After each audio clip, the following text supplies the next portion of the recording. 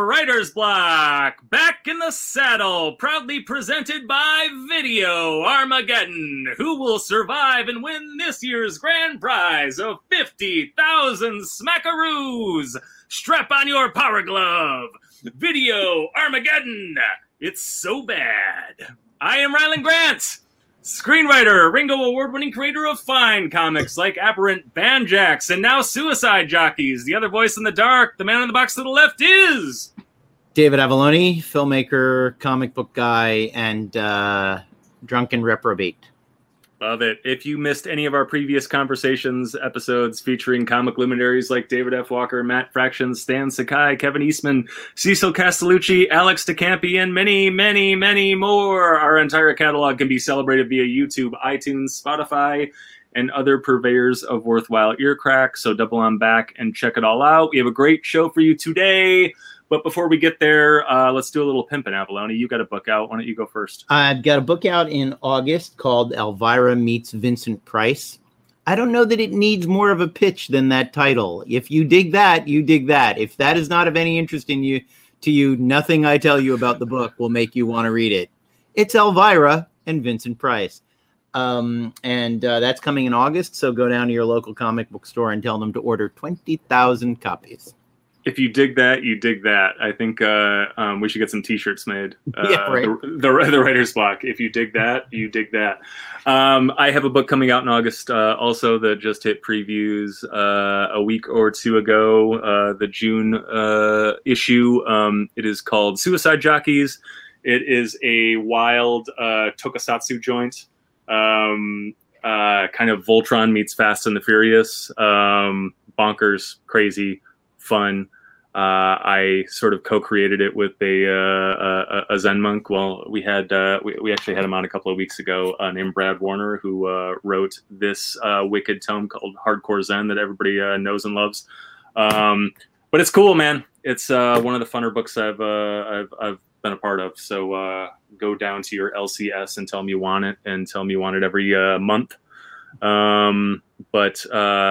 Pimping now done and aside, let's bring the guests on because we got good ones this week.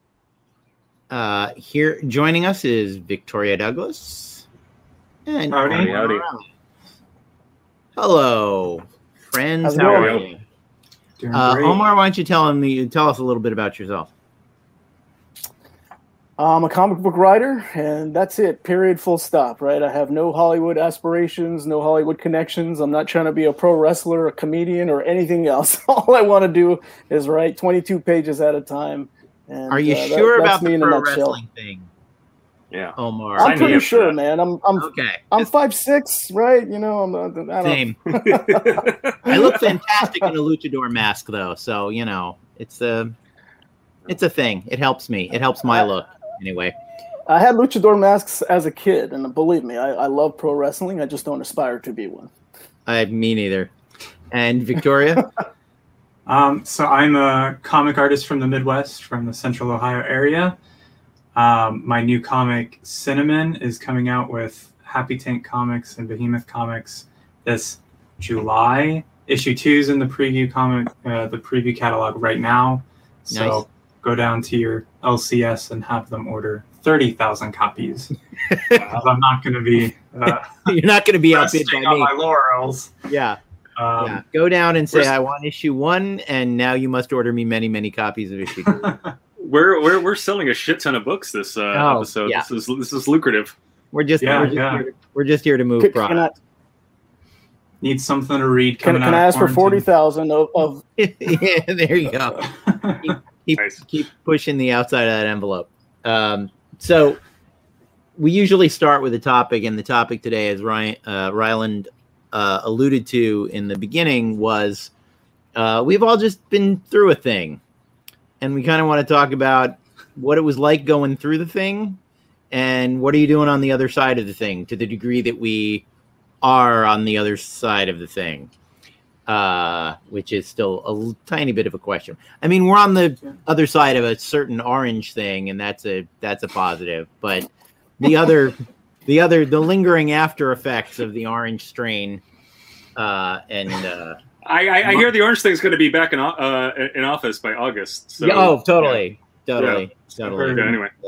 The sequel no one asked for. But Victoria, why don't you kick us off? How was the last year for you, and wow, what'd you get out of it? Say you met me at a very strange time in my life. I graduated from art school last year. Oh. So it took 10 years, but I finally got the piece of paper that says I'm allowed to make art. I loved it. I had a great time. It felt like a personal achievement to just kind of get that out of the way. What was the school? The Columbus College of Art and Design in Columbus. An excellent place for the Columbus School of Art and Design. It'd be weird to have it somewhere else. It's not in Michigan, sorry. Hey. Okay, here's the thing. I'm not a big fan of Ohio State anyways. Oh, good. They're always trashing cars and like flipping cars and stuff. So there's a lot of that couch burning and all sorts of stuff. Yeah. So I just. And that's when they win or when they lose or both. Both. Yeah. I will never understand that. It's a whole thing. Yeah. So I mean, it's been a long time coming, trying to figure it out, and I transferred to the school 2 years ago, kind of trying to reinvent myself and kind of get back to this. I was really unhappy with like editorial illustration and doing like spot stuff for dentists, and it was just really unsatisfying, and I wanted to finish my degree. And so like I loved my time there, and I switched from illustration into comics with like absolutely no idea what it would look like post-grad. I went to the Small Press Expo in 2019, right before all this happened, and it just kind of like shook me up and said, wow, this is what comics can be. I'm going to be a small press micro publisher, and I'm going to sell at cons. It's going to be the time of my freaking life. And then my last con was in January, and all hell broke loose. So graduating in a pandemic was super funky, especially being relatively new to comics. Like I have a few self-published credits and a few little things I've done leading up to this. But graduating, it was like, okay, full throttle into who knows what. I was extremely lucky because my senior thesis was a single issue comic.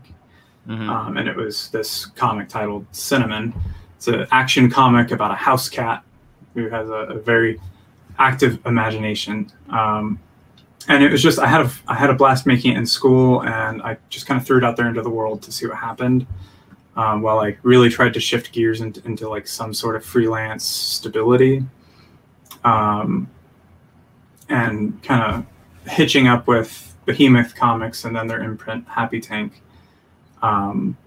They saw the story, they really liked it, they wanted more of it. And so like, I feel like the pandemic really opened this door, because if anything, I had time, right? Lots of that. And so when they said, hey, we want you to make more Cinnamon, I said, yes, absolutely. And just kind of put all my eggs in the basket. And I've just been rolling with that ever since. And so like it was the craziest pivot I've ever had. Because like I knew I wanted to be in comics, but really had no like thought of what that would manifest as. And then to immediately shift gears into something like Cinnamon on a larger scale with a great publisher.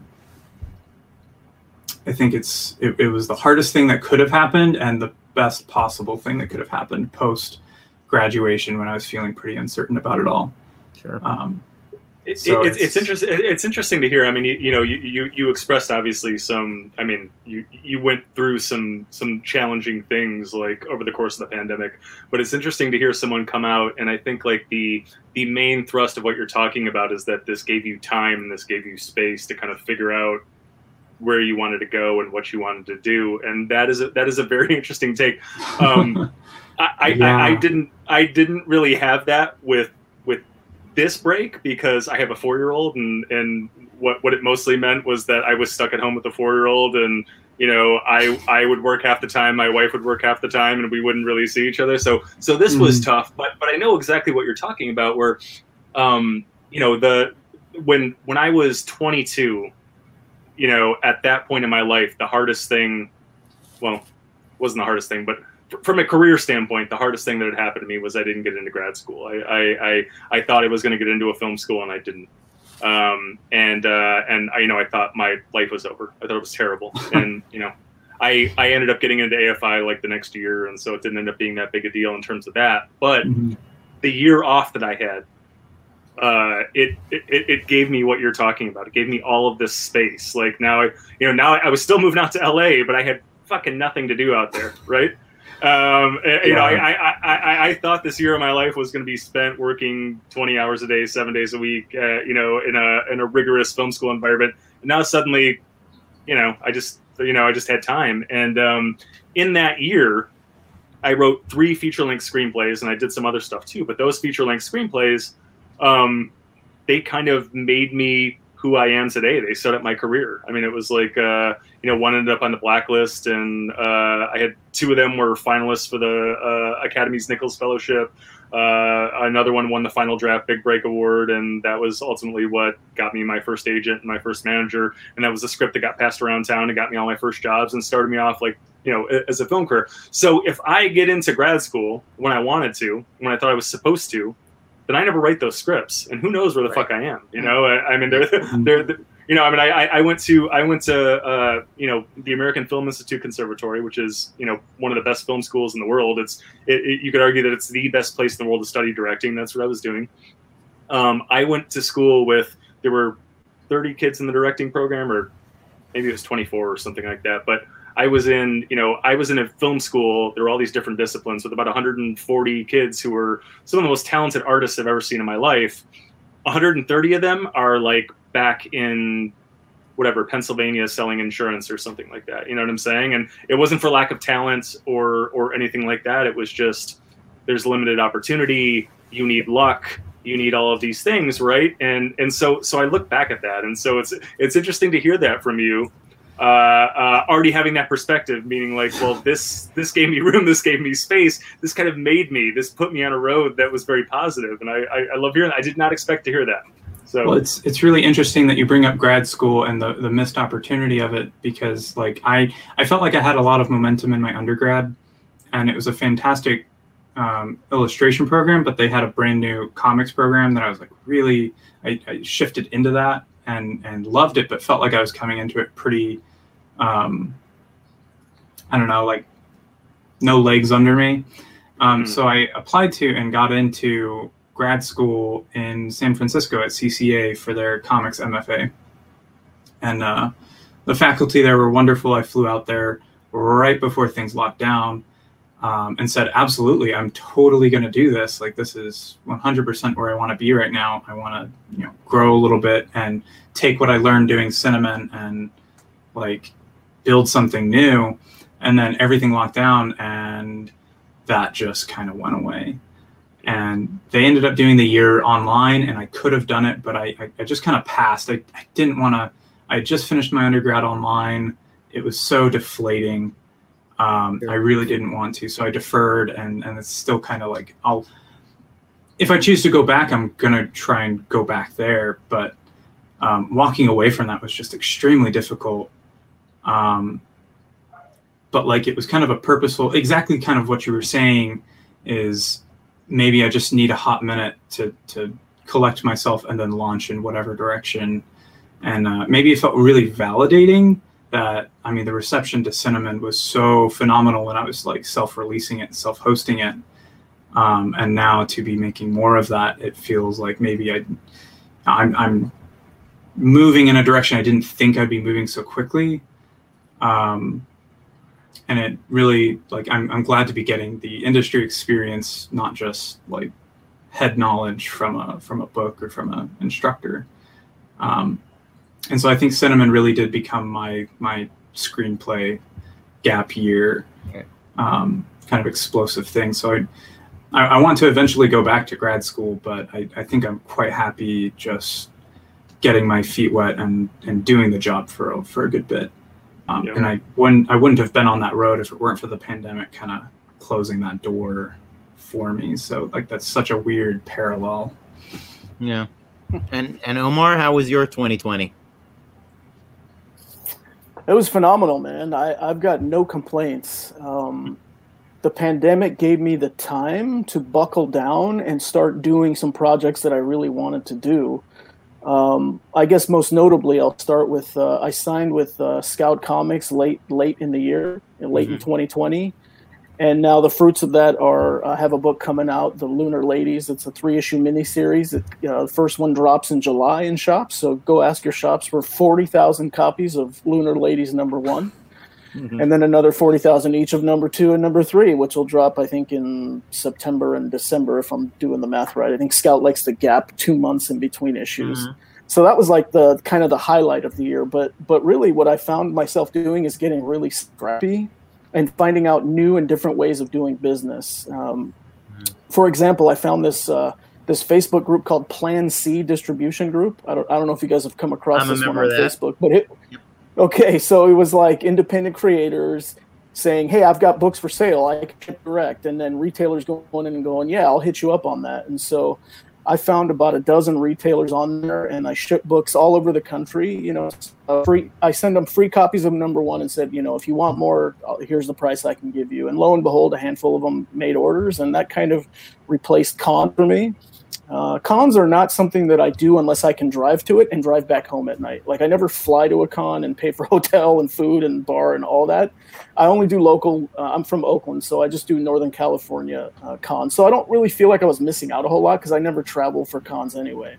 And so that C Distribution Group, which was organized by Jen King, I think she runs a retail shop out of Texas, was great for me, And then I did this other thing with Gail Simone on Twitter, right on the heels of all the racial unrest and all the protesting that was happening. She said, well, let's raise some money for Black Lives Matter and for the NAACP. So all of you guys that have original artwork and are willing to auction it off, let's see how much money we can raise. And so I have a connection to Paul Galassi, who had done a cover for me, the first book I ever did, Crusader. And so I did an autographed print signed by him and by me, framed, as well as an original Catwoman cover that he did. And I framed that one up. And then I threw in a bunch of other. I raised like $1,000 for Black Matter and NAACP, with Gail kind of on the front end of that, finding people to participate. So it was interesting and fun, man. Like I was doing different new things that I hadn't tried before and finding, different ways to reach an audience. And so it was phenomenal. And kind of somewhere in between there, I participated in a couple of anthologies. One was called the Mañana Anthology, which was made up completely of Latino and Latina creators, or Latinx if you prefer. And the conceit of that anthology was, what does the world look like in the year 2492, like 1,000 years after Columbus came and did his thing. And that book raised like almost $80,000 on Kickstarter, which was phenomenal. It was participants from all over the world. And then I did another anthology called the Menagerie Anthology, organized by my friend Ramon Govea. And he organized some excellent top shelf talent, man. Like Brian Edward Hill, Brandon Easton, Robert Jeffrey, Brian Hawkins, and a number of others, and then me, right?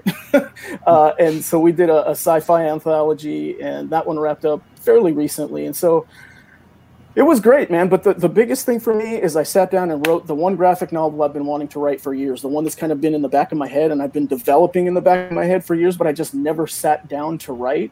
I had an outline, a rough outline, and so I just sat down like in March or April, and I banged out a 100-pager, and it's called Major Tomas, about a Latino astronaut that gets lost in space. So I was busy, man, but I had time, right? I had time to dedicate to it because I was just trapped indoors. So 2020, when I look back on it, I'll look back on it very, very, very fondly. It was a lot of fun. I donated my most beloved piece of art to that Gail Simone thing. I was gonna I had options, and then I went, no. Gail said it has to be. She actually said it has to hurt. It has to be something you love. Yeah. And Right. Kevin Eastman did a cover for my Elvira series. And because he's the nicest man in the world, he sent me the art. And I was looking at it going, I'm going to sell a Kevin Eastman original and give the money to charity. Sure, I'll do it. But yeah, Gail was very thankful and appreciative, and I can't remember how much we raised, but it was it made a few bucks. And right. I too, I didn't do a whole graphic novel but I did participate in an anthology called Nightmare Theater that I used as an excuse to write something I literally have wanted to do one way or another since I was a child. Like, the origin of the story goes back to the early 70s. Wow. My dad was a World War II veteran and a writer. And when he told me bedtime stories, he knew I was fascinated by his life and his service in the Army in World War II. He told me all of the fairy tales, the classic fairy tales, as World War II combat stories starring him. So I did an 8-page prologue for that with Hansel and Gretel, where an American armored patrol in the Black Forest in Germany in 1944 finds a candy house with 2 kids in an oven, and and a witch, and they take her down with small arms fire, like you do in fairy tales. But yeah, no, it did have, right. I mean, if you like that kind of thing, you like that kind of thing. Go back to that. Give me 40,000 copies. Yeah, here I do. I will be expanding that moving forward, because I think it's definitely it's got some potential for storytelling. It is quite a thing, going back to Victoria, to be out of art school and into a monthly comic almost immediately. How did you hook up with Behemoth? Wow, I think originally Kevin Rodatelli reached out to me on Instagram. God bless it. Yeah. So I was awesome self-hosting. He's got the energy. I just wish I could just suck it right out of him. So I was self-hosting my thesis comic. So my link was in my bio and all that, and he saw it and had his eyes on it, and threw it at the guys at Behemoth, and they loved it. That's great. And I think it has something for everyone. And honestly, like, I'm so happy with it. I'm happy with like the passion I put in over the past year developing that, because it really was kind of this like methodical academic approach to making a comic idea. And it was one of those things, like I did the issue as if I could do more, but just kind of left it. I was perfectly happy to let it be a single issue as like the learning piece. Sure. But they wouldn't let me rest. Well, that's got speaking of my buddy Kevin, that's got a pretty good pedigree. The Ninja Turtles was supposed to be a one-off. There's a reason they kill the villain Shredder in the first one. In the very first comic, they were like, we're never doing another. This is idiotic. We're never doing another one of these ridiculous things. And, here we are 35 years later, we're still, making movies and cartoons and 100 different comic books using those characters. So there's, there's a great history to the one shot you didn't think was going to ever be anything but a one shot for your own, for your own love and happiness. Sure. I am also curious, because I just don't know anything about it. College courses about comic books. How atomic is that? Like, are they teaching writing and penciling and inking, and is it a general storytelling thing? Like, were there a lot of different courses? Yes. I mean, there's a whole program dedicated to it that I came into about halfway through.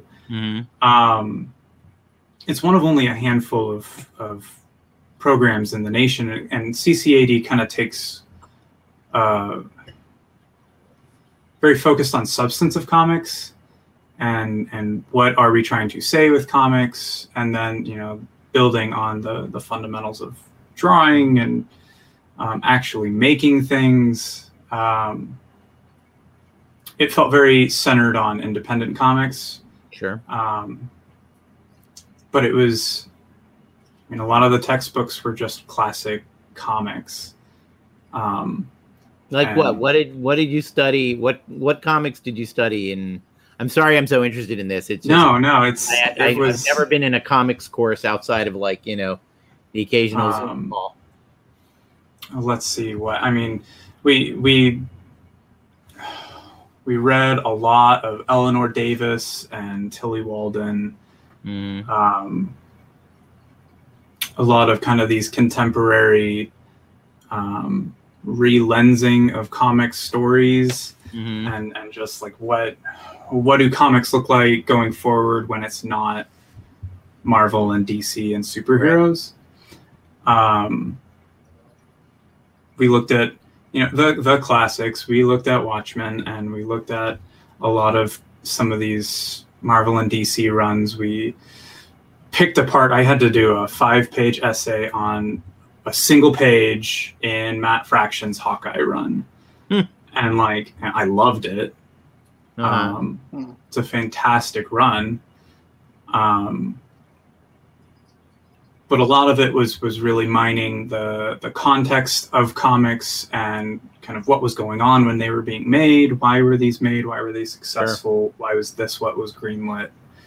And that was all still on the conceptual side. Sure.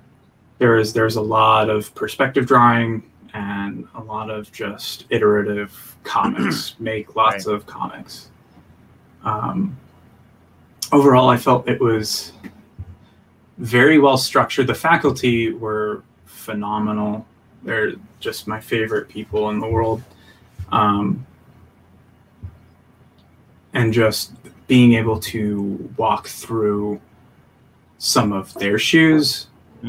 So like Lauren McCubbin runs the program, and she was an editor at Image Comics for like forever. Emmy Guinness does a lot of like biographical memoir comics and does a lot of independent press stuff. There were just a lot of good people within a certain sphere. It just became a good frame of reference for me learning what comics were, because at the time it was brand new to me. Like, I read comics growing up. I read a lot of manga. I lived in Japan as a kid, and so like I just grew up with like that format and that whole thing. And so kind of bringing it back around to make Western comics it's been deeply satisfying. Sure. And I just, like, anything that I know about comics came from CCAD's comic program. Now, I'm curious partially because, I came to comics about 7 years ago now. It's that thing where something is 5 years ago and you say it's 5 years ago, and then 10 years later, you're like, maybe I should stop saying 5 years ago and increment that up. But I sort of did a autodidact.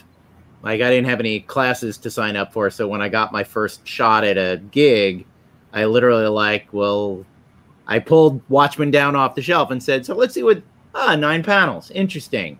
Here's New Frontier. I remember walking through the aisles at Meltdown Comics, and again, I mean, you talk about sort of just really laser focusing in on one element of the storytelling, in a class or something like that. I remember being at Meltdown Comics, pulling an issue down and just flipping through and being like, 1, 2, 3, 4, 5, 1, 2, 3, 4, 5, 6, right. 1, 2, 3, 4, 5, 6, 7, 8, 9, 10, 11, 12, 1, 2, 3. You know what I'm saying? And all I was doing was like, I spent, an hour and a half in Meltdown Comics, just pulling things down and counting panels and trying to like feel the rhythm of everything, and if something threw me off, I had to stop and I had to look closer at it. You know what I'm saying?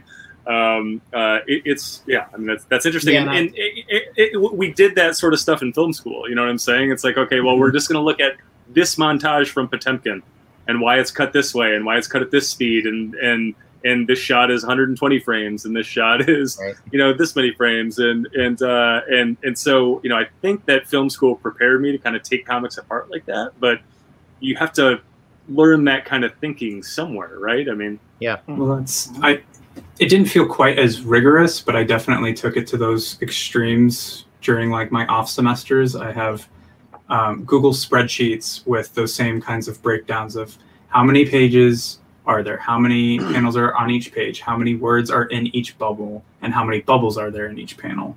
And I just needed to know everything. So I went through everything on my bookshelf, everything that I could get a hold of in the CCAD library, and tore apart probably 200 books and just like obsessively over the summer. And then I went and I read Scott McCloud's Understanding and Making Comics, and he said all the same things. I'm like, man, I could have just saved so much time just reading Scott McCloud. Yeah, and I've definitely recommended that to people. It is fun. I'm reading a bunch of old comics these days, and for all of the positive, negative ways comics have changed over the years, holy shit, the ad placement in old comics.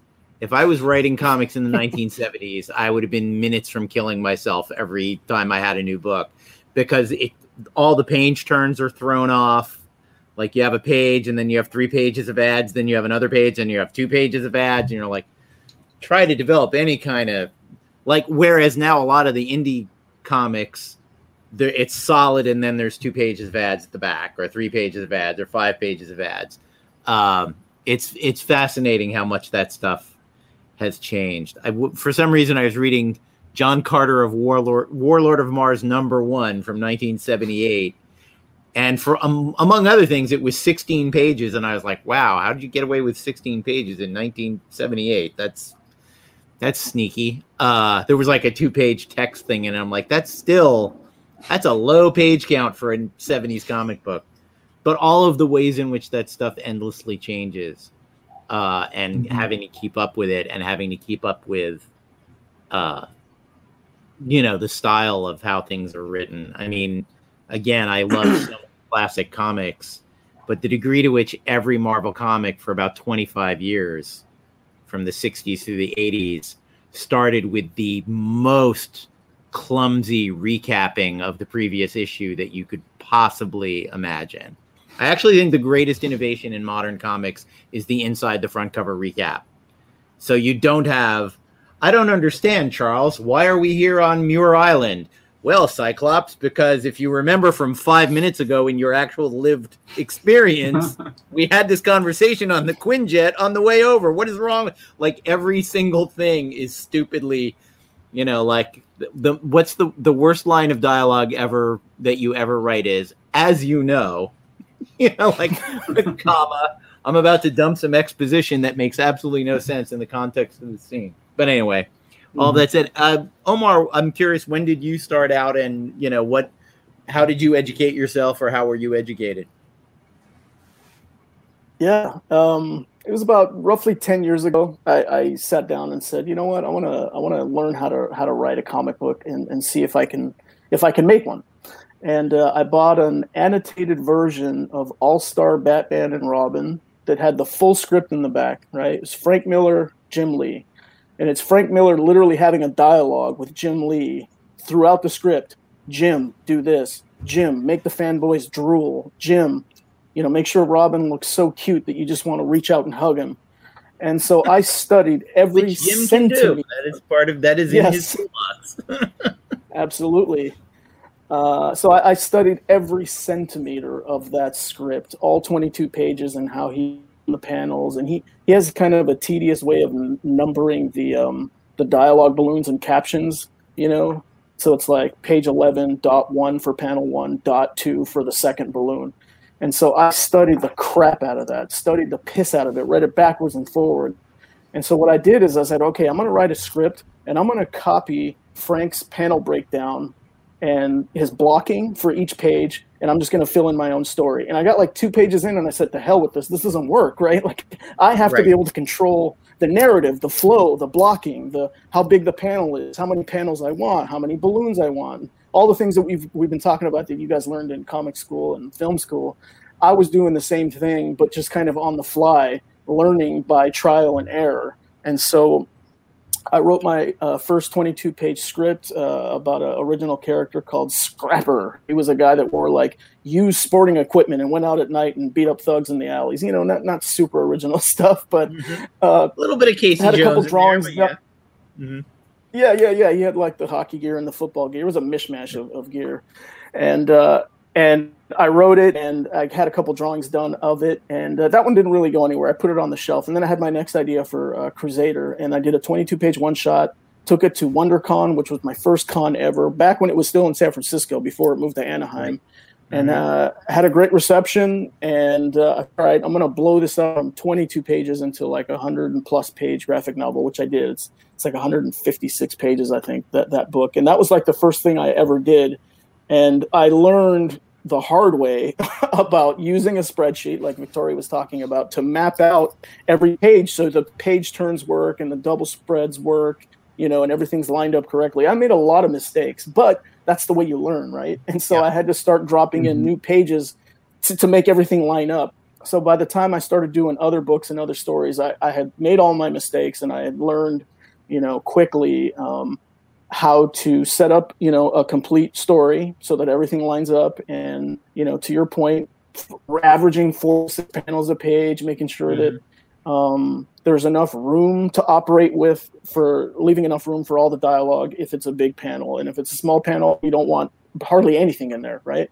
So that's kind of how I learned, really, trial and error. And like Ryland said, studying other books that were already out there in the market. And that's how I did it. There's a lot to be said for, in any discipline, really, is you never stop learning. You never stop looking at things. I've been taking these, Howard Chaykin has been doing this thing called Talent Talk. Yes. I've been doing those too. Fantastic. Oh, you've been those? Yeah. And he said something in the second one, and I said, wait a minute, let me boil that down to something mind-blowing that will blow my mind, and it'll stay with me for the rest of my career as a comic book writer. I said, you're telling me that time is space? And he said, yes. In a comic book, that's exactly right. Time equals space. Einstein doesn't work here. Here it's T equals S. Like, it's very, very... And I was like, that is a wild, wild thing to just, like, take that in, absorb it. That's the whole game. Time equals space. Space is an expression of time in a comic book. And that is and it's like, I think that's a thing as a general principle. I think you know it in your bones, but hearing someone say it out loud, you go, oh, that is a whole perspective to have on the work going forward.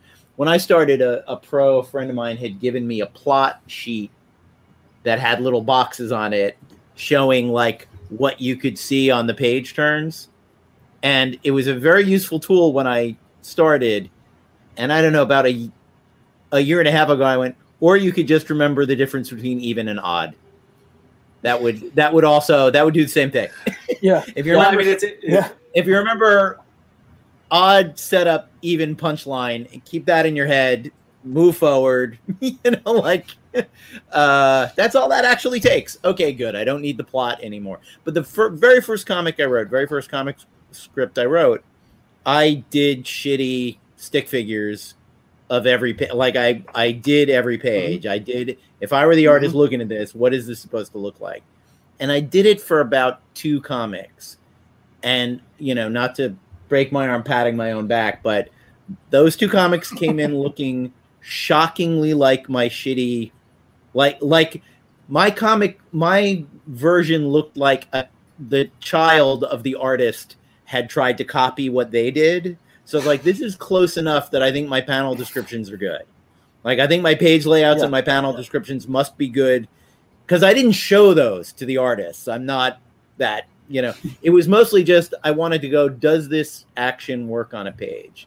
I think as someone coming from film, I don't know if Ryland, the thing I most have to fight is the idea of 2 actions in a panel instead of 1. Because in a script, you'd write, he walks in the room, turns on a light, and lights a cigarette. And I'm like, that's 5 panels. Like in a movie, that's 1 shot. In a comic book, if you want all of those things, some of them are happening at the same time, or it's 5 panels, and you have to get yourself out of that habit? I think you have to get yourself out of that habit. But I mean, for me, it was an advantage because, again, I mean, I went to grad school, for film directing, right? And I mean, really, all that was about taking a dramatic scene and breaking it down into shots, and I mean, there's the TV way to direct a scene where, master shot, shot, reverse shot, get a little coverage, and that helps and that works, and you can do that in comics. But the art of directing, right, is to tell the story with the camera. The camera angle changes only when the drama changes, when the psychology of the scene changes, all of that stuff. And it's about, sort of infusing your camera, the editing with all of that stuff. And so, having gone through that for a really long time, and then by the time I got into comics, I've been, a working professional in Hollywood for about 10 years. And so, I'd been doing it for a long time. I had to figure out how to translate it, I was speaking a different language to a certain degree, but not so much, I mean, it's funny all this education talk, because I'm sure you all get it also. It's once a year at least where an old friend or somebody will hit me up and talk about starting to do this. Where do I start? How do I learn how to write a screenplay? What are the books you recommend? All of this stuff. And in fact, I got one maybe a month or two ago, and some high school friend of mine who was locked up in his house for a year and was like, I got to do something. I'm going to write a fucking screenplay, of course. But I was like, look, I haven't read one of those books in, I don't know how long ago it was, I mean, when they wanted us to read them at AFI, I didn't read them, I mean, it's been 20 years since I've read one of those books. I don't know what the good fucking books are anymore. I can do a Google search and find the list of 15 books that other people recommend and be like, oh yeah, I remember reading that one, like when I was 18 or whatever. And that's where I'm at right now. It's like, what happens is you read about it, but when you read about it, it is this nebulous thing. It's this thing you've heard about, right? It is, somebody can tell you how to hit a baseball or how to hit a 90-mile-an-hour fastball. But until you stand in the batter's box and start taking rips, until you take 10,000 of those rips and start putting them over the fence, you don't know what you're doing. And then and then when you go up to fucking Barry Bonds, and you're like, and I don't want to compare myself to Barry Bonds, and Barry Bonds is a terrible reference to make at all. But you go up to Tony Gwynn, who wasn't a complete fucking dirtbag, but was a great hitter. Okay, and you're like, hey Tony, how'd you do that? You know what I'm saying? It's like it just doesn't. There is this thing at work. I mean, there is this machine at work. You have these programs on your hard drive that are just executing, right? And so that was the beauty of comics for me, was I just had to figure out, I had all of the tools, right? I just had to kind of figure out how they now apply to this different format. I mean, we're all storytellers no matter what. Right. And it was a big revelation for me. I've told this story on this podcast a couple of times, so I'll try to sort of catch you guys up and blow through it so I don't annoy the listeners. But I came into Hollywood during a kind of a boom time, right? And you wrote a script, and if it was good, you sold it, right? and then the financial crisis hits, then the writer strike hits. Hollywood completely remakes the way they do business. Overnight, they're making about a third as many films as they were making, the day before. The entire independent film movement dries up. And this coincides with the IP revolution. Everything's got to be based on something: a video game, a book, a comic book, whatever. And then overnight, you can't sell an original idea to save your life. So if I'm going to write a spec script, if I'm going to go out and try and pitch something, I have literally no chance of selling it. And I was stubborn. It took me a year or two, very lean years to figure out, like, holy shit, like if I don't change right now, if I don't figure something out, I'm not going to be doing this for very long, right? And of course you're sitting there like, well, whatever. A year ago I was selling these things. What the fuck, and well, you can change or you can die, right? And so, finally I got the bright idea, like, look, if they want IP, I'm going to give them, why don't I just give them IP, right? And so I took an idea that I had been noodling on for a really long time, and I knew it was a great idea, but I knew I couldn't sell it as a script. I knew I couldn't sell it as a pitch. I wrote it as a short story. I got the short story published, and overnight we had a bidding war. We had Justin Lin on one side coming off of a Fast 6, which was the largest opening in Universal summer history. And we had Brett Ratner and Robert De Niro on the other side, and Tyler Perry made an offer, and blah, blah, blah, blah, blah. And suddenly it was like, well, I think I have a formula here. My agents, my managers thought it was a fluke. Long story short, like, I did it about 6 or 7 more times with short stories now. I just set up a TV series at Lionsgate that was based on a short story that I wrote. I started to do it with comic books, but that is a very long-winded way of saying that I realized at some point that in order to survive, I had to become a writer and not a screenwriter. If I was just a screenwriter, I was not going to last very long. I was going to be back in Michigan selling insurance. Not that there's anything wrong with that, but it wasn't for me. And so I had to diversify my bonds. I had to learn to tell stories in all of these mediums, and so the last couple of years, I mean, I've written a lot of film, I've written a lot of TV, but I've written just as much fiction and short fiction and comic stuff. And it really kind of helped me. There's so little that you can do in movies right now, and so my writing got stale and it became this miserable experience. But in comics, you can do anything you want to, as long as it's good, as long as it, the audience will come, right? And so it kind of saved my creative life also.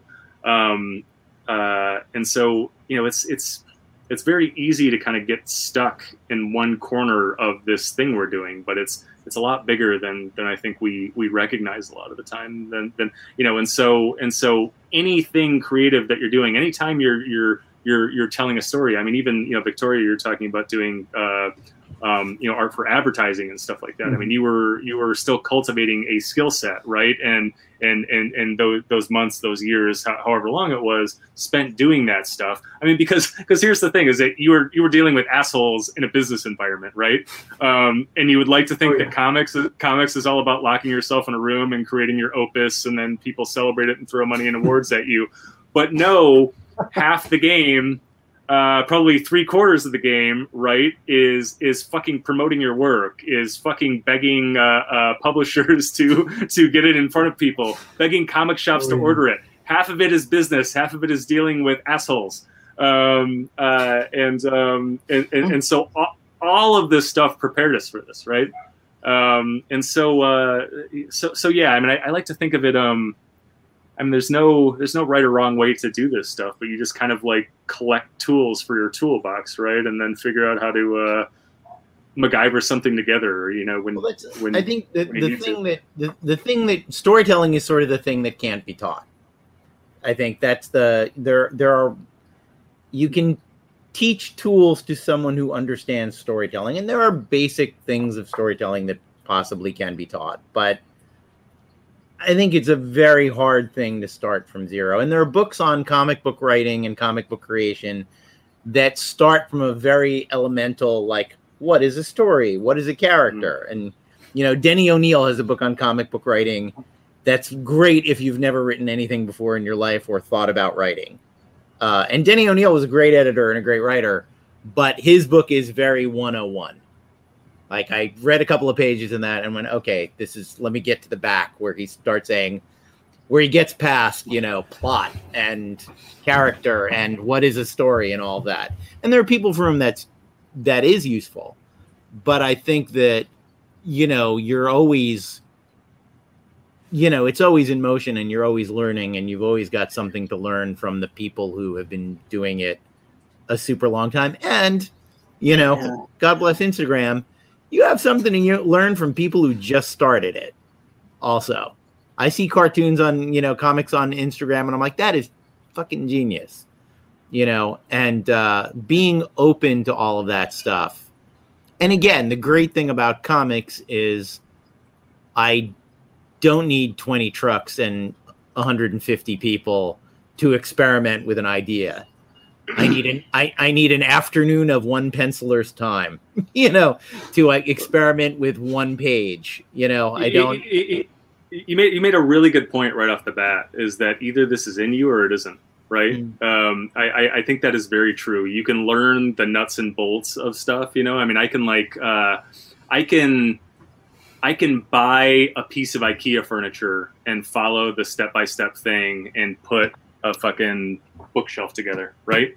That does not mean that I'm ever going to be a qualified carpenter. Yeah. And so some people can build the IKEA equivalent, whatever it is, of a comic book, and we've seen it plenty of times. And that person might be a very good salesman and may convince Image or something to publish that book or whatever. But there's never going to be heart and soul. It's never going to be this inspiring thing. But for some people are made for woodworking, right? I have this friend Fred, who is just I mean, he's brilliant. You know what I'm saying? I mean, it's just he has this wood shop in his house now, and everything he touches fucking turns into gold. I go in there and I fucking cut my hand in 5 minutes, and I'm in the corner fucking drinking a Coke. It is in you or it isn't. You know what I'm saying? And so I think that some of us fight it for a long time. Yeah. Doing this because it doesn't make a whole ton of logical sense to commit your life to doing this shit because it's not always lucrative and sometimes it's very very devastating. Yeah. But those of us who end up doing this, those who get where we are, we've been doing it. I write in this office, this crazy office full of the toys that I played with when I was a kid. And the reason I do that is because the best stories I ever told, I told with my action figures when I was a kid. I started when I was fucking 3 years old with toys, telling these same fucking stories. You know what I'm saying? And to anyone who was fucking watching or listening, it was obvious that I was going to end up right here then. You know what I'm saying? It was the only end of this. Yeah. I totally agree, man. And I identify with everything you guys are saying. I started in journalism. So I studied broadcasting and advertising, and at a college I worked for the news, right? And when you work in small market TV, you are the photographer, you are the editor, you are the producer, you are the writer. You're doing the whole job by yourself, right? And so I learned very quickly how to tell a story efficiently and economically. A typical news story is about 90 seconds or less. So I learned about establishing shots, medium shots, close-ups, reverse angles. So I already had all of that built in by the time I started doing comics. So it was easy for me to tell an artist, where we needed a wide establishing shot or we needed a close-up or an over-the-shoulder two-shot if it's just a conversation. So I totally agree, Ryland. I think no matter what I would have done, if I would have been born in another country under different circumstances, I still would be right here where I am today. It's just, It's either in you or it isn't. So I totally agree and identify with everything you guys are saying. I do want to say, I don't want it to come off as a gatekeepery thing, that if it's not, everyone tells stories. Everybody tells jokes. Everyone tells, but there is I think there is a predilection for it being important to you and the quality of the story you tell being important to you.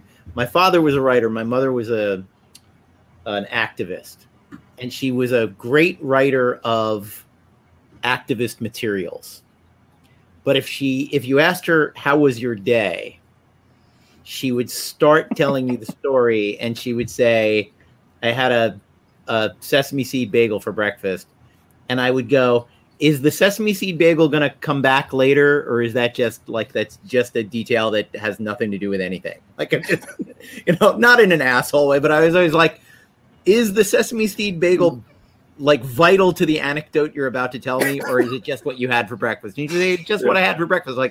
Next time, drop the sesame seed bagel. I swear to God. Look. Somebody better slip on a fucking sesame seed bagel in the third act. It's she would tell me I had a sesame seed bagel, and I would listen to the whole story about how she had a meeting with a senator, and I'd be like, oh, but she's going to have a seed from a sesame seed bagel in her teeth. That's why I had to hear about the sesame seed. Nope. It was just she just knew how to do an information throwaway detail. Here's how my day was. So you asked me how my day was, so I'm going to tell you everything that happened to me today. Whereas I'm sure this is universal. I know it's not just me. When something interesting or funny happens to me during my day and I am alone, I immediately start crafting the anecdote. Like I will be driving away from the ridiculous thing that happened to me and writing the paragraph that I'm going to tell my wife or my friend when they say, what happened to you? And I say, oh, crazy thing. I was at the supermarket, and beginning, middle, twist, end. You know, like you're doing that with every single thing that happens to you that you think can be put on the loom and spun into a narrative. And when you have that instinct, you know, like the sesame seed bagel actually doesn't have anything to do with the near traffic accident I got in. I wasn't like dizzy from having eaten a bagel. Like if I was, good, we'll bring that in. We'll bring the sesame seed bagel in. But I love how much trouble I'm giving the sesame seed bagel here. But it's, but it is, talk. But I do think that, and you know, and we do the education thing. Like I said, I think I grasped from reading comic books that panels are units of time and that we express time that way. But Howard basically boiling it down to the point where I was able to go, wait a minute, time is space. That's crazy. That's actually pretty deep. And he went, yeah, that's what I'm saying. Time is space. And you go, good thing to just keep, you know, on the, and when people, especially the people who are, you know, professionals and have been doing it longer than you have, you can even learn from them telling you something wrong. You can learn from them telling you something you disagree with, where you go, well, that's actually not how I see that, you know? And I know that a lot of comics instruction that I've encountered has been done by cartoonists, people who draw as well as write. And they do not feel very strongly about people who just write. They're not crazy about it. They kind of think we don't belong in the industry.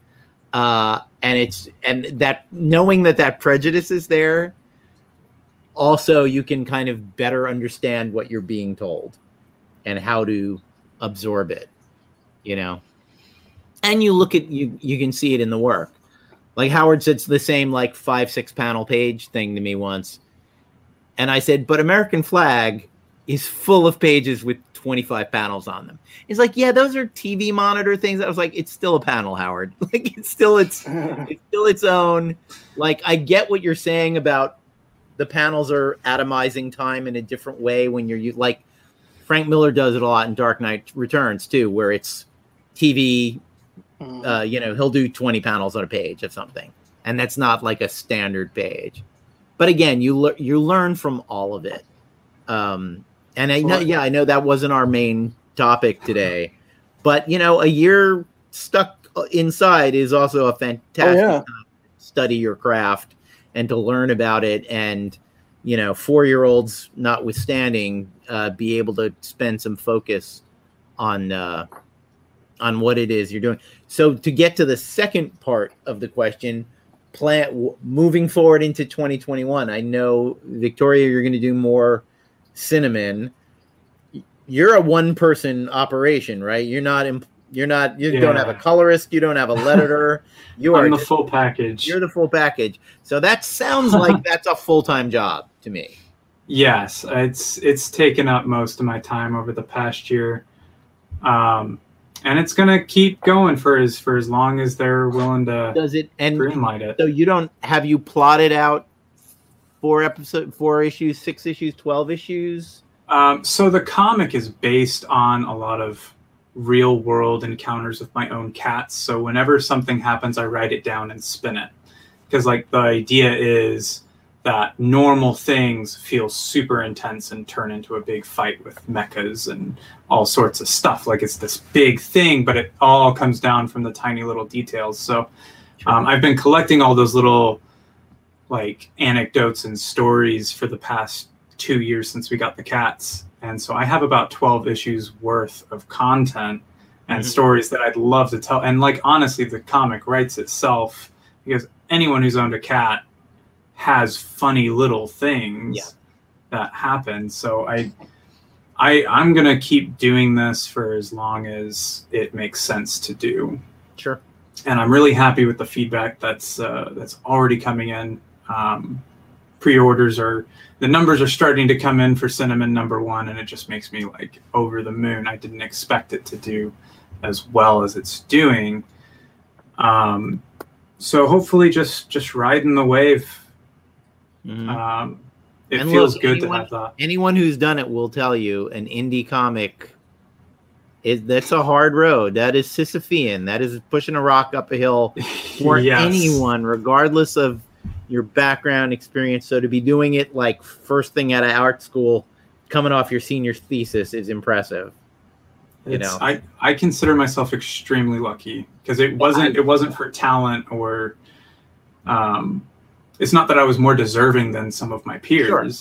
You and know? that's I am always a little judgy of people who never mention luck, personally, because I've had a ton of bad luck, and I've had luck that was just as good as I've had luck that was terrible. Exactly. And anyone who finds themselves in a position like the world is full of talented people who will never ever have work that's seen by the public. And you could think about that and cry all night, but we have to go on with our lives. So whenever anyone is like, no, I'm here because entirely because of my own talent and hard work, it's like every privileged person thinks that's the only thing that got them there, and that there was no luck. Dude, there is always luck. There is always who read your script. Like the agent that read Ryland's script, he could have had a fight with his wife right before reading it, and that would have been no career at that moment for Ryland. I do believe that things would have worked out one way or the other, but the ways in which the invisible forces of the world conspire to help you and against you. Kevin has been a great partner for me the last bunch of years.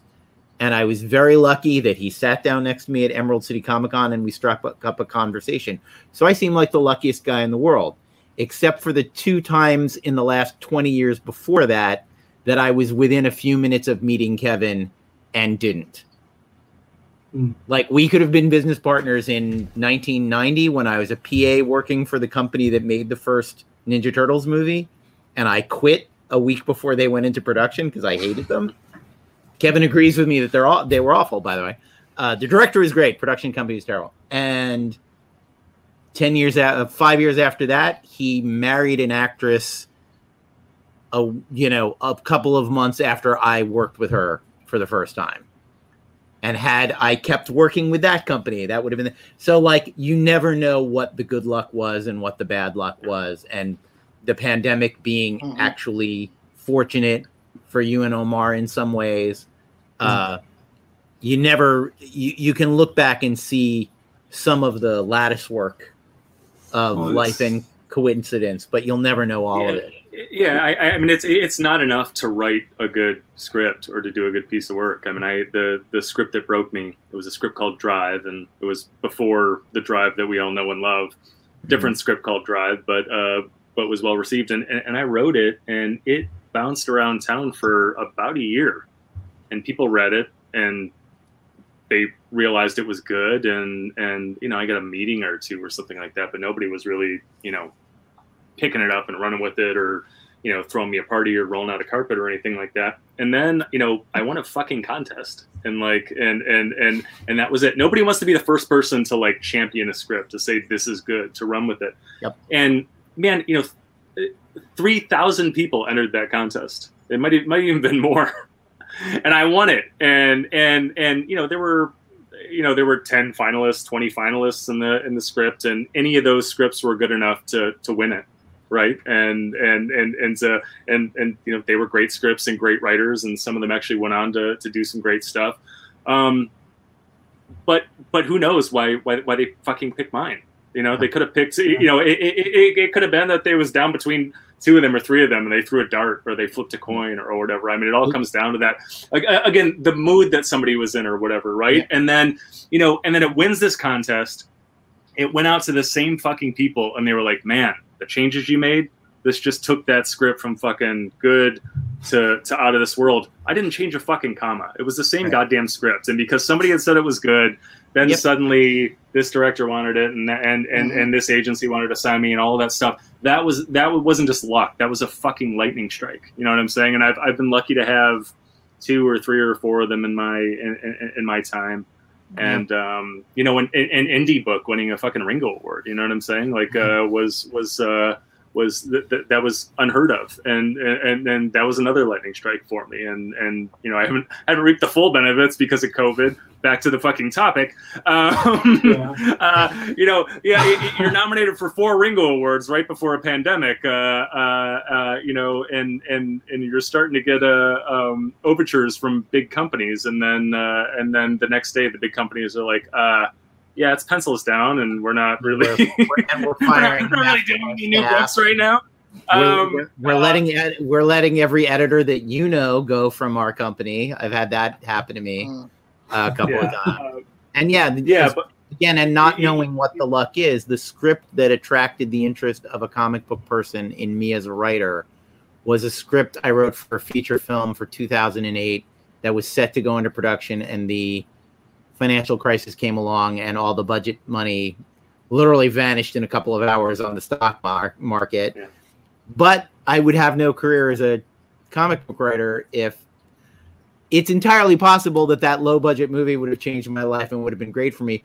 Or it would have been one of the 10 low budget movies I've worked on that quietly went on Netflix and nobody ever gave a shit about me ever again. You know, like my film writing partner and I had a movie that was about ready to go. Literally, we had boots on the ground in Brazil. I mean, it was 11th hour. And then the fucking producers got Madoffed. Like, no fucking lie. Bernie Madoff took the goddamn budget money. So I mean, this is what's going to happen. Is like you know, I mean, a career requires 4 or 5 lightning strikes to kind of keep going, but you also have to survive like hitting the fucking iceberg that the Titanic hit. That has happened. If I've had 5 or 6 lightning strikes, you know, or 4 or 5 lightning strikes, I've hit 10 icebergs. And the fact that this old rickety fucking ship is still sailing is a miracle, and is also a testament to, you know, I don't know, my hard work, my determination, my fucking insanity, my craziness, whatever you want to say, all of those things. But yeah, it's all those things. It's about getting lucky. It's about persevering. It's about it's lucky. It's lucky that those icebergs didn't sink me. That's more luck. But go ahead. And also the whole idea of, you know, preparation for when the lucky thing happens. I've told this story on the show a million times, but I met Joe Quesada in 2001, and he said, "Are you interested in being a writer for Marvel Comics?" And I said, "Sure." And I got involved in a young writer, not young. I got involved in a beginning writers program they had that shut down like a couple of weeks after I got involved with it. And also in 2001, I didn't have the slightest clue how to be a comic book writer. And I had other things going on that made me not throw my entire back into it. So the luck of Joe Quesada saying, the editor-in-chief of Marvel Comics, saying, "Hey, do you want to write comic books?" There are 100,000 people in the world for whom that moment of luck would have played out better than it did for me, who would have been prepared, who are he's like Tom Brevoort reached out to me and said, "So what Marvel Comics characters are you interested in?" And because I don't know what the right answers are, I say, "Oh, I love Nick Fury." And they're like, "What? Nuts? You don't want to write Spider-Man? You don't have a Fantastic Four pitch? You don't have an X-Men pitch? What planet are you on that you think that a Nick Fury pitch is the thing that's going to make you king of Marvel Comics?" That's crazy town. But I'm like, but that's the character I like the most. I don't know what to tell you. You know, it's the same thing. If DC reached out to me tomorrow, I was like, "Can I write a Dark Side book?" And then, you know, I would hear phones don't make the click sound when you hang them up right away. But I would hear whatever the 21st century version of the dial tone is after I said, "Oh, can I write a Dark Side book?" So, you know, the world is full of people who, when Joe Quesada says, "Do you want to write for Marvel Comics?" have a much better answer than I did. I was not the man to get that piece of luck. I've been around the... You know, I'm sure he passed that, you know, I'm sure that's not the only time he said that to somebody, and I'm sure some of those people are now very successful comic book writers, but I did not have the luck plus preparation to meet that moment, and that's yeah. I've been around the block a couple of times. I still don't have an adequate answer to that. You know, when I do, you know, a couple of dozen podcasts a year, and when the podcaster says, you know, well, you know, you won a Ringo, you're nominated for a couple others, you're starting to string some successes together. What do you want to write next? What, you know, in your wildest dreams, what do you want to write? And, you know, they expect to hear my Spider-Man idea, or they expect it for me to at least be like, you know what, Moon Knight would be really amazing. And I tell them, I want to write fucking Johnny Lawrence for IDW. I want to I want to write a Karate Kid comic. You know what I'm saying? Right. I have a really good pitch for a Short Circuit comic. And it's just like, that's, you know, that's what's interesting to me. I did a Zorro panel at San Diego, and I spent a good quarter of the panel making fun of Batman. And I literally think someone in the audience was like, do you never want to write for DC? What is wrong with you? I was like, I'm sorry, I prefer Zorro to Batman, and that makes me a silly old man who will never be a millionaire. But maybe someday I'll have a Batman. My pitch is he meets Zorro. Nice. But Omar, what have you got planned for the rest of the year? What coming out of COVID? You're not going to go to any cons. You're still not, unless you can drive to them. Right. Yeah, I don't know. I might do a couple. I think there's one in my hometown that's coming up, actually. But really, I'm going to be focused on pitching Major Tomas out to, you know, I would call them mid-tier publishers, right? You know, obviously not Marvel and DC, but that group in between, to see if there's some interest out there, and continuing to learn, you know, from the likes of Joe Illidge, who has made himself available for consultations, or Mark Wade, who has made himself available through Zoom. That's great. You know, Fraction and Kelly Sue have made themselves. So I sign up for all those things, and I learn and absorb, and I try to take little tips and tricks from every Zoom that I get involved with. And I have my notebook out, and I'm trying to learn. But really, that's what I'm focused on. You know, the Lunar Ladies that's coming from Scout, and trying to sell, you know, 40,000 copies of that, and then pitching. I'm glad that I've set really, that's going to be a bar that we're all reaching for here. That's great. Yes. Yeah. So when we wrap up, we usually like to say, where can people find you, and where what do you got next? We've talked pretty thoroughly about what we've got next, but Omar, where can people find you? The best place is my website, theforcemedia.com. It's got all the links to all of my social media. I try to use @TheCrusader pretty much wherever I can. There's some places where I have to use a hyphen or an underscore, but going back to the last topic about what character would you really want to write, my solve for that is just to do your own fan fiction. I've done, and it's available for free on the website. I did a Mandalorian, The First Hunt, I called it, like the first time he ever took a bounty. And I imagined what that would look like. And I did a 12-page full color, full production. It's a PDF that's for free on my website, theforcemedia.com. And that's my solve for what would you really want to do? Well, I did stuff. Nobody paid me for it. And I had to very clearly market, this is the property of Disney and Lucasfilm Ltd. But why not? Like, if I want to do a Captain America next, I can do that and throw it up on my website for free. I think that's the beauty of comics, right? Mm-hmm. That's great. And Victoria, where can people find you? So I'm always on Instagram at blackbit.exe. If you ever want to drop in and chat about weird indie comics or video games or what have you, my website is blackbit.world, and it's a hand-coded mess, and there's a page full of butts, and you can come just have a good time. And are these butts all human butts? Are there a lot of cat butts in there? What's the butt spread, so to speak? Probably half and half.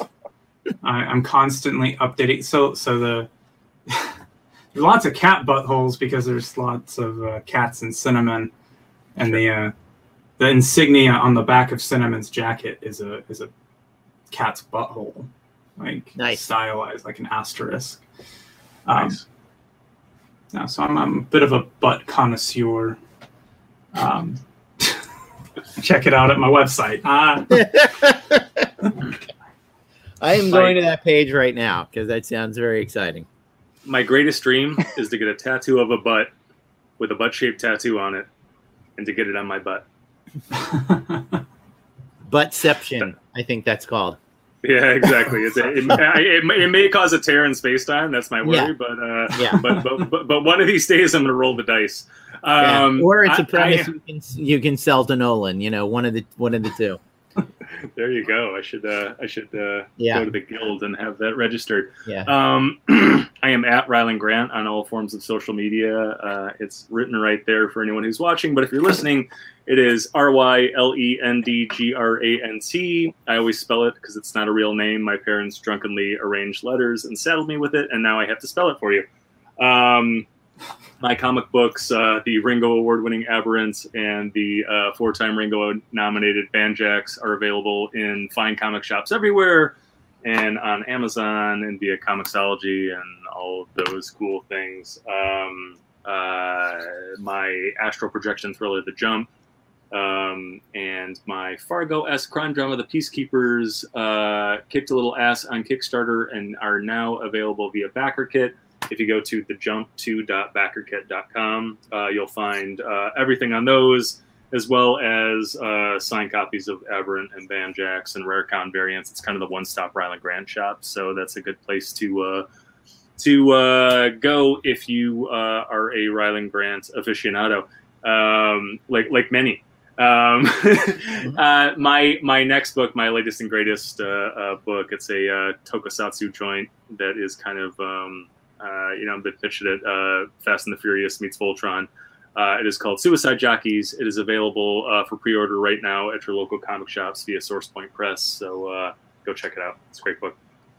When we saw the first trailer for Skateboard Battle, Pacific Rim. Oh, nice. For Pacific Rim, my wife said, "Oh my God, it's Voltrons versus Cloverfields. We have to go see this." And I actually ended up writing a comic in which I was able to use Voltrons versus Cloverfield as the title of something, because it was a Guillermo del Toro satire called The Shape of Elvira, which coincidentally, I think my second one, sorry. The trade of Shape of Elvira is coming out soon. I have Elvira versus Vincent Price coming out, so you should order 60,000 copies of that from your local comic book store. Just it's all escalation. But the simple thing, my website is davidavalonefreelance.com. Buttons there will take you to the various Instagrams and Twitters and Facebooks and my Amazon author page, and I think I even have a Goodreads author page, which seems just that's a tough one. Yeah, that's a lot. But anyway, thank you so much for joining us. Thank you. Oh, nice. More skateboard battle. In the background. For those listening at home, the skateboard page from Victoria's comic and a Captain America skateboard. Golden Girls, and I have my deep in the background behind me. I don't know if you can see it. Right? No? Grab one more. There is a skateboard of Miyazaki, a character from the radically rearranged Ronin Ragdolls. This was the first skateboard I ever had. This was the deck, and so I went and they put out like an homage deck to it, and so I went and rebuilt it. It has the old, the old like late '80s slime ball wheels on it, and nice. My independent trucks. This is like an old school fucking skate. That's big. It's wild. Thing. But anyway, thank you, Omar and Victoria, for joining us on this episode. I believe the 32nd episode, possibly, of the Writer's Block. And we'll see everybody next week. Thanks for listening, guys. Thank you. See you. Thank you. Take care. If you're watching us on YouTube, be sure to smash that like button. If you're listening to us on Apple Podcasts, Spotify, or other fine purveyors of ear crack, please leave us a 5-star review. And wherever you're watching and or listening, subscribe. We'll see you back here next week for more madcap hijinks on the Writer's Block. For more information, visit pendantaudio.com. Thanks for listening.